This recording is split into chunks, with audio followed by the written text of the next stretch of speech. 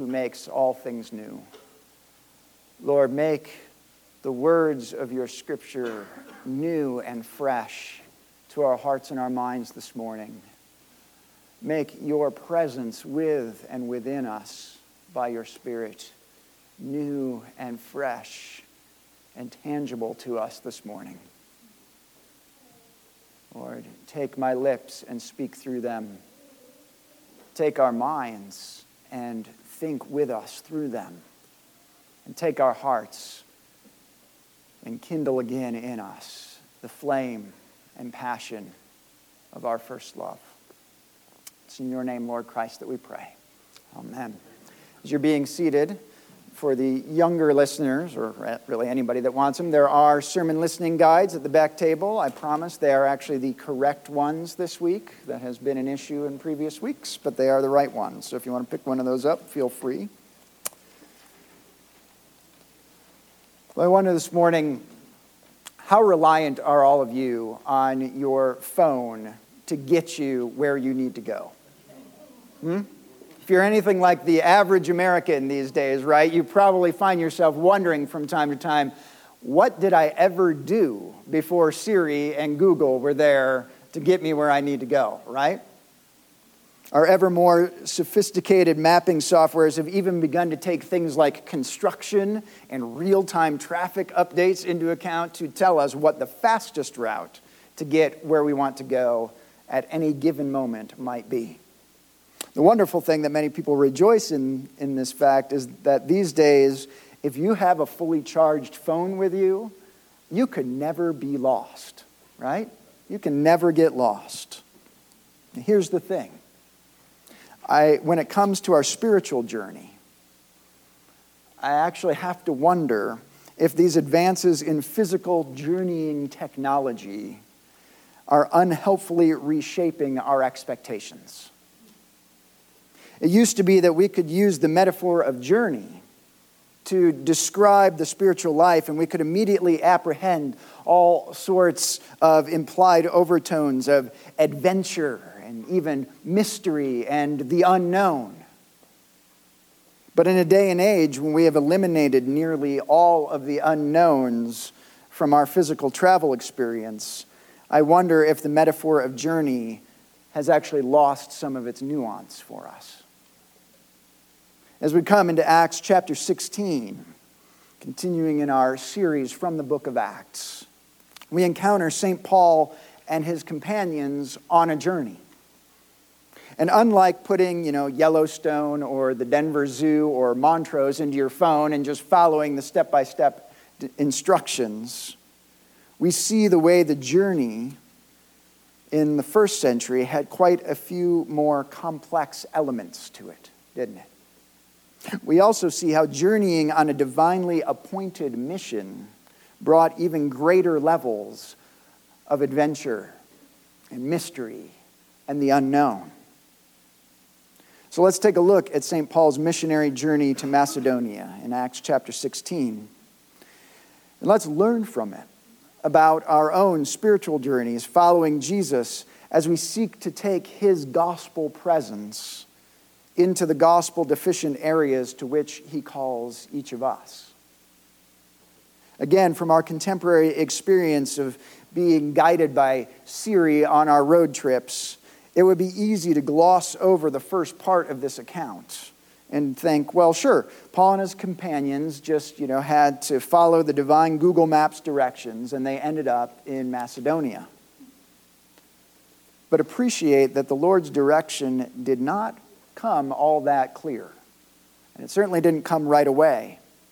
In fact, clarity about the destination didn't come until Jesus prevented them from going to the places that he didn't want them to go. We read, beginning in verse 6, "And they went through the region of Phrygia and Galatia, having been forbidden by the Holy Spirit to speak the word in Asia." Don't go there. "And when they had come up to Mysia, they attempted to go into Bithynia, but the Spirit of Jesus did not allow them." Don't go there. This says something to us about the interplay, the balance between strategy and sensitivity to the Spirit of God in the ministry of St. Paul and his companions. Paul had a plan, and it was a good plan.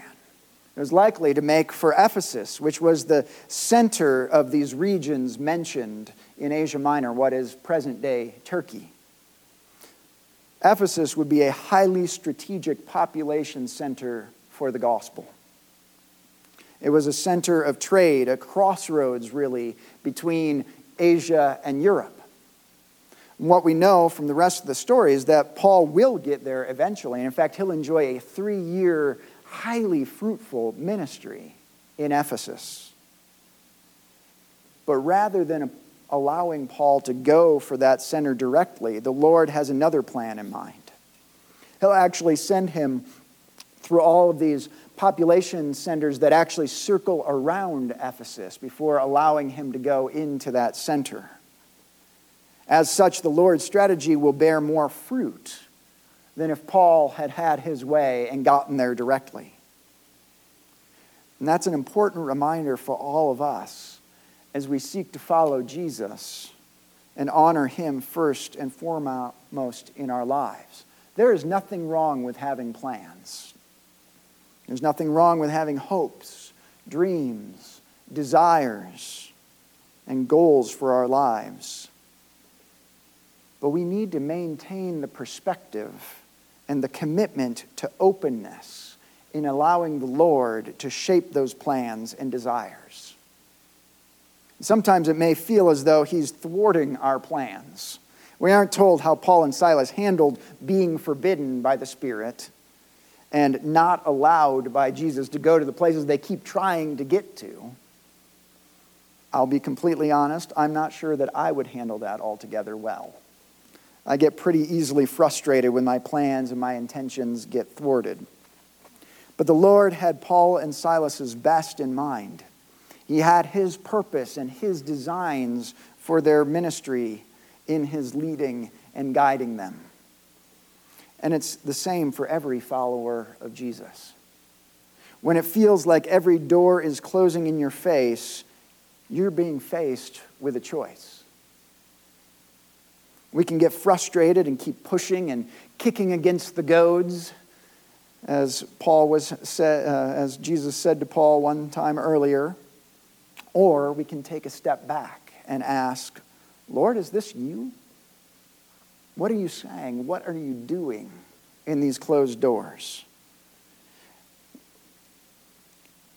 Because in the story of Paul and Silas, it's not until after he makes clear to these guys where he doesn't want them to go that the Lord eventually reveals what his plan, in fact, for them is.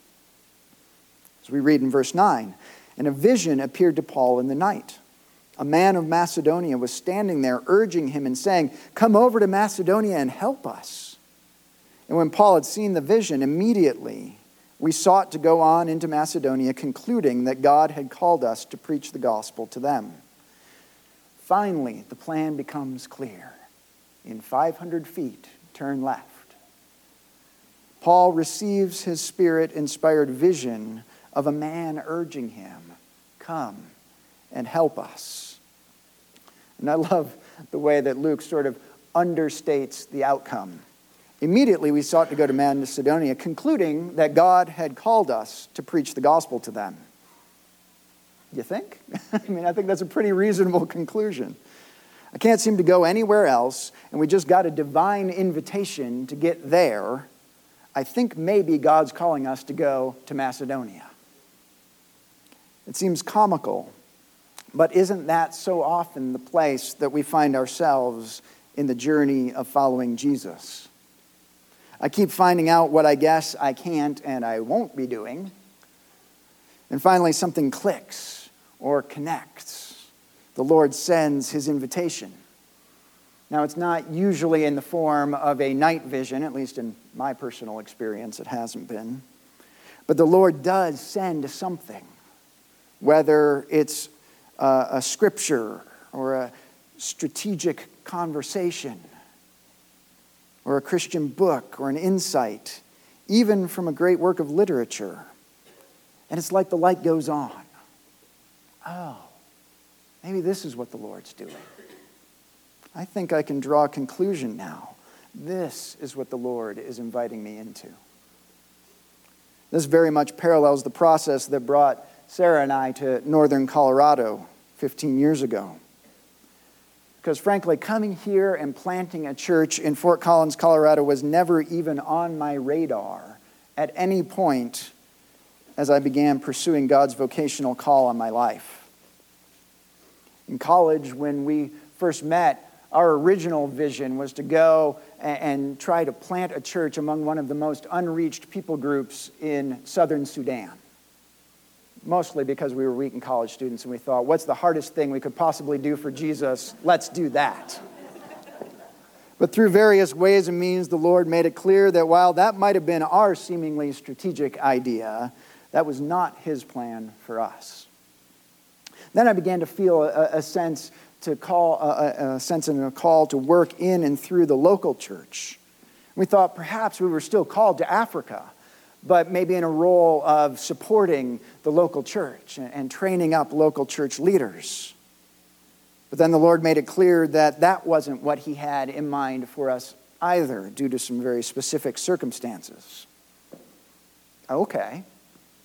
So after seminary, I had a couple of interviews with some parishes out east.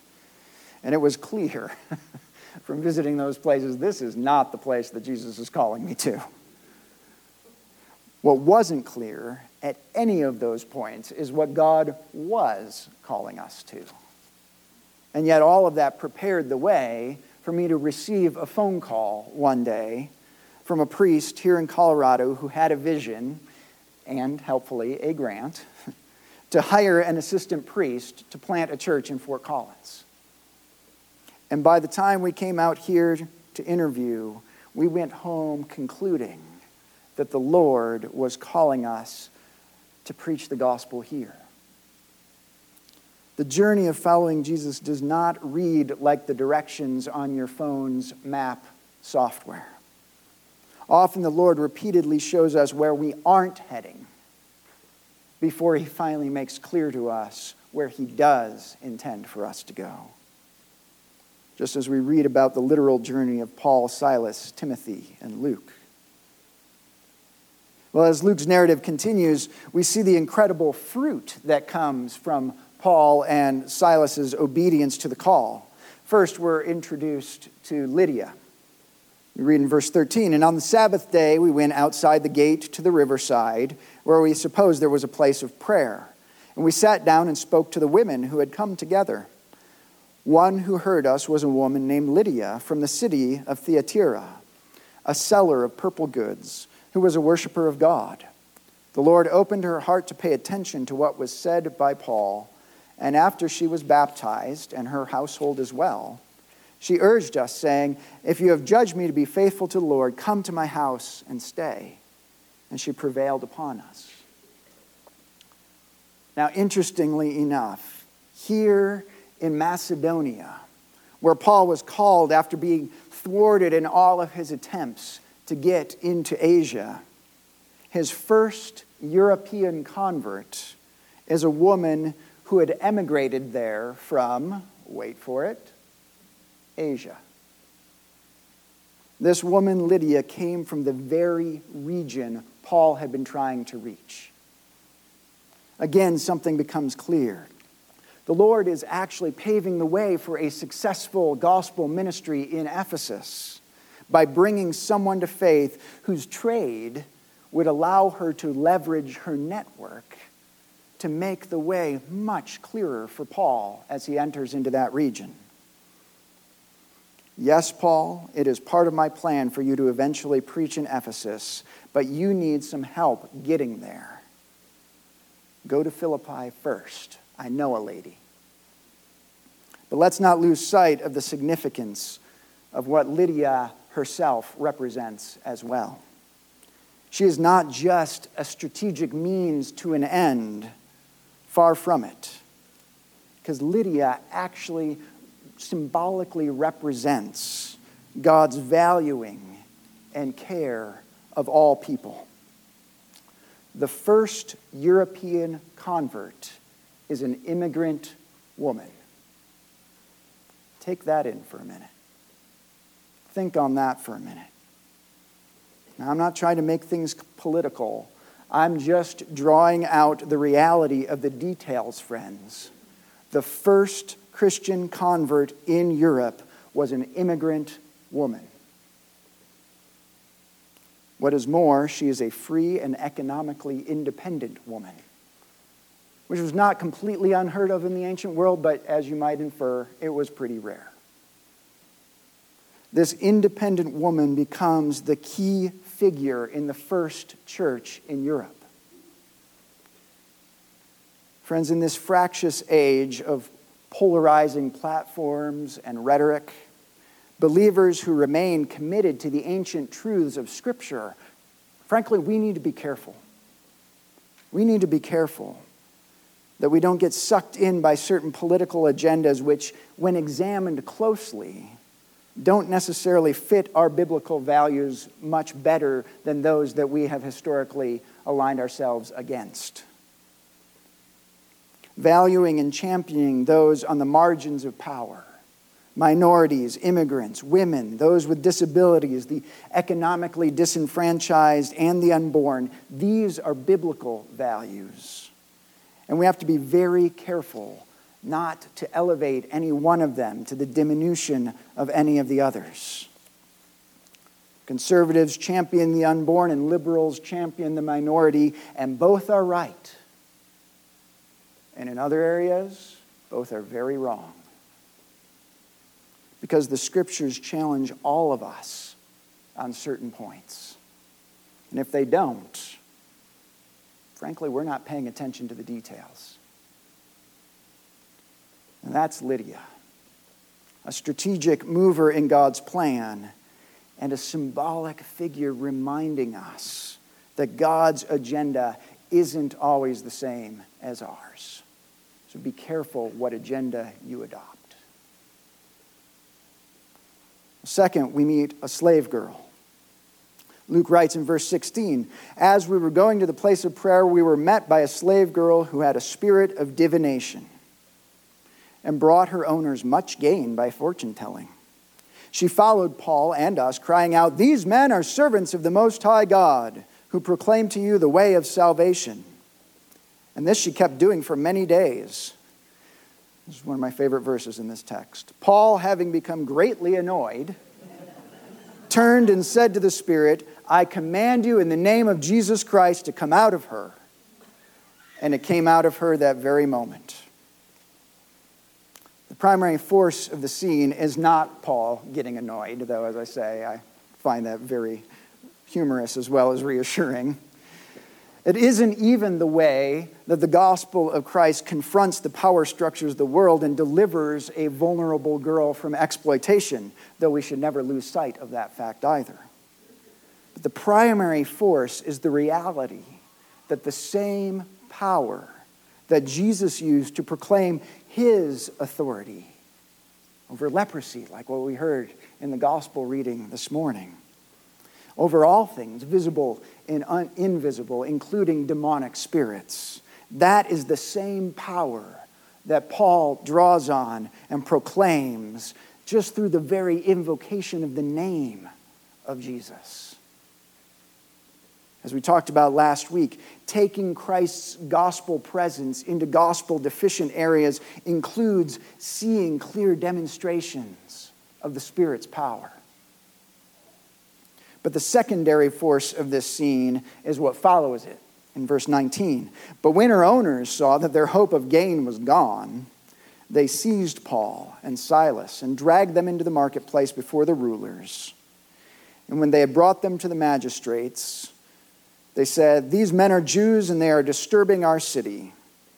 They advocate customs that are not lawful for us as Romans to accept.' And the crowd joined in attacking them. And the magistrates tore the garments off them and gave orders to beat them with rods. And when they had inflicted many blows upon them, they threw them into prison, ordering the jailer to keep them safely.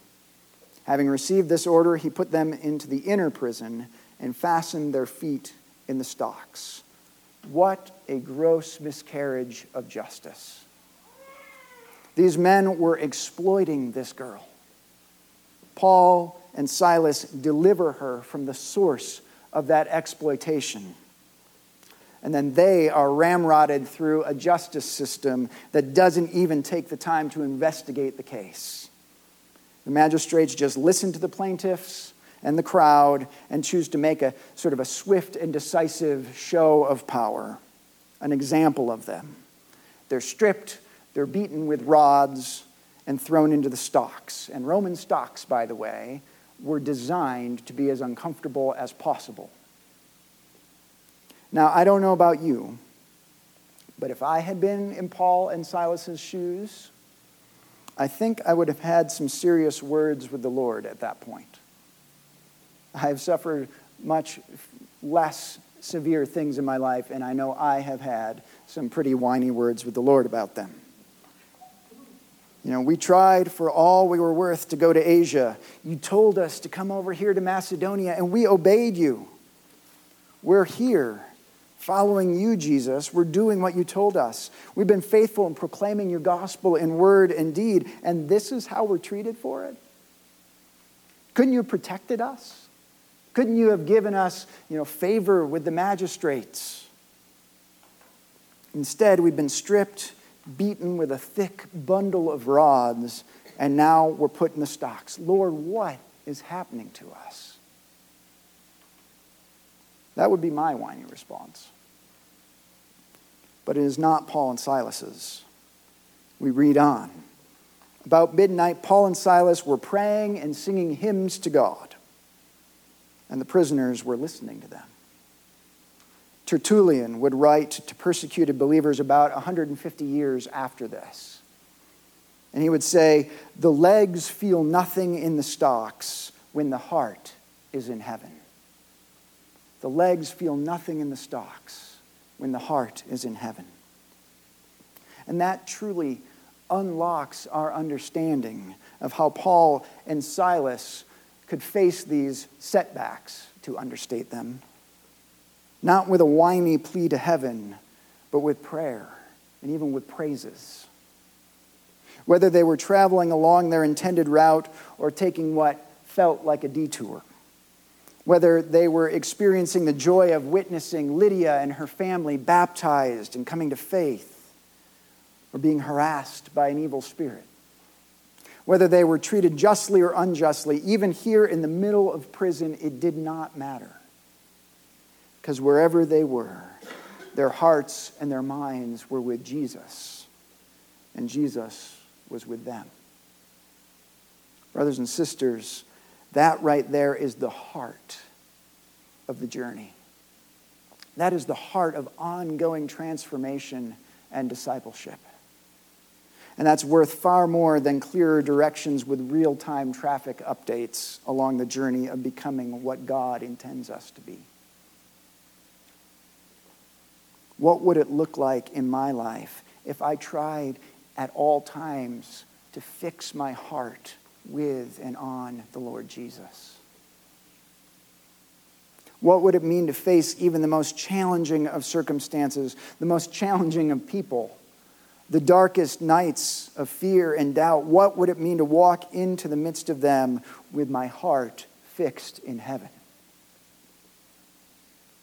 This is what we pray in one of my favorite Sunday collects. It says, Almighty God, grant your people grace to love what you command and desire what you promise, that among the swift and varied changes of the world, our hearts may surely there be fixed where true joys are to be found. Friends, this has been my life's pursuit as I have pressed deeper and deeper into the prayer traditions that center on what one brother Lawrence called the practice of the presence of God. Seeking to continually pray and meditate on the name of Jesus, so that practicing his presence, we can be anywhere and know where we are doesn't matter because our heart is in the presence of Jesus. What is happening to me doesn't matter because I am with him and he is with me. I still stink at it. Don't get me wrong. I'm not claiming some spiritual superiority, but that is my great pursuit. To be so fixed on Jesus that even if our legs are in stocks, our hearts don't care because they are in heaven. In the case of Paul and Silas, of course, out of this settled peace and heavenly fixedness, more fruit is born in Philippi with the familiar story of the conversion of the jailer and his family. And the church in Philippi is soundly established. We've got now Lydia and her household, this jailer and his household. And the church is built on a rock foundation. And it's a church to which Paul will write years later and say, rejoice in the Lord always. Again, I'll say rejoice. Let your reasonableness be known to everyone. The Lord is at hand. Do not be anxious about anything, but in everything by prayer and supplication with thanksgiving, let your requests be made known to God. And the peace of God, which surpasses all understanding, will guard your hearts and your minds in Christ Jesus. These are not platitudes to put on Christian greeting cards or posters or to be made into catchy cannons and rounds. Not for St. Paul. The founding of the church in Philippi was a testimony to the reality, the real possibility of a life lived in this way. Rejoicing at all times in the Lord, knowing that the Lord is near, the Lord is at hand. Not being anxious, but facing all things with prayer and thanksgiving, and knowing an all-surpassing peace that surpasses human understanding, to guard our hearts and our minds in Christ Jesus. Friends, on the journey of life, sometimes we are tempted to despair at those age-old words of would-be wisdom. Wherever you are, you take yourself with you. Right? But the gospel reality, the very thing we see illustrated throughout this account of Paul and his companions, is that wherever we go, we take the presence of the risen Christ Jesus with us as well. He is with us to lead and to guide and to shape the direction of that journey. And that is far more reassuring than having constant access to Google. And when our hearts are fixed with and in Him, we too can see and know what Paul and Silas knew. It is possible to experience true joy and peace, whatever the circumstances of that journey. Please pray with me.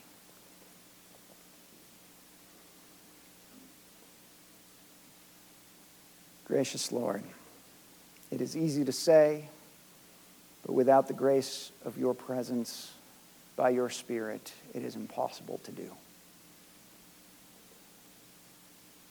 Lord, as we, as your people, commit ourselves again to the journey of becoming, to following where you lead us, Lord, send us the grace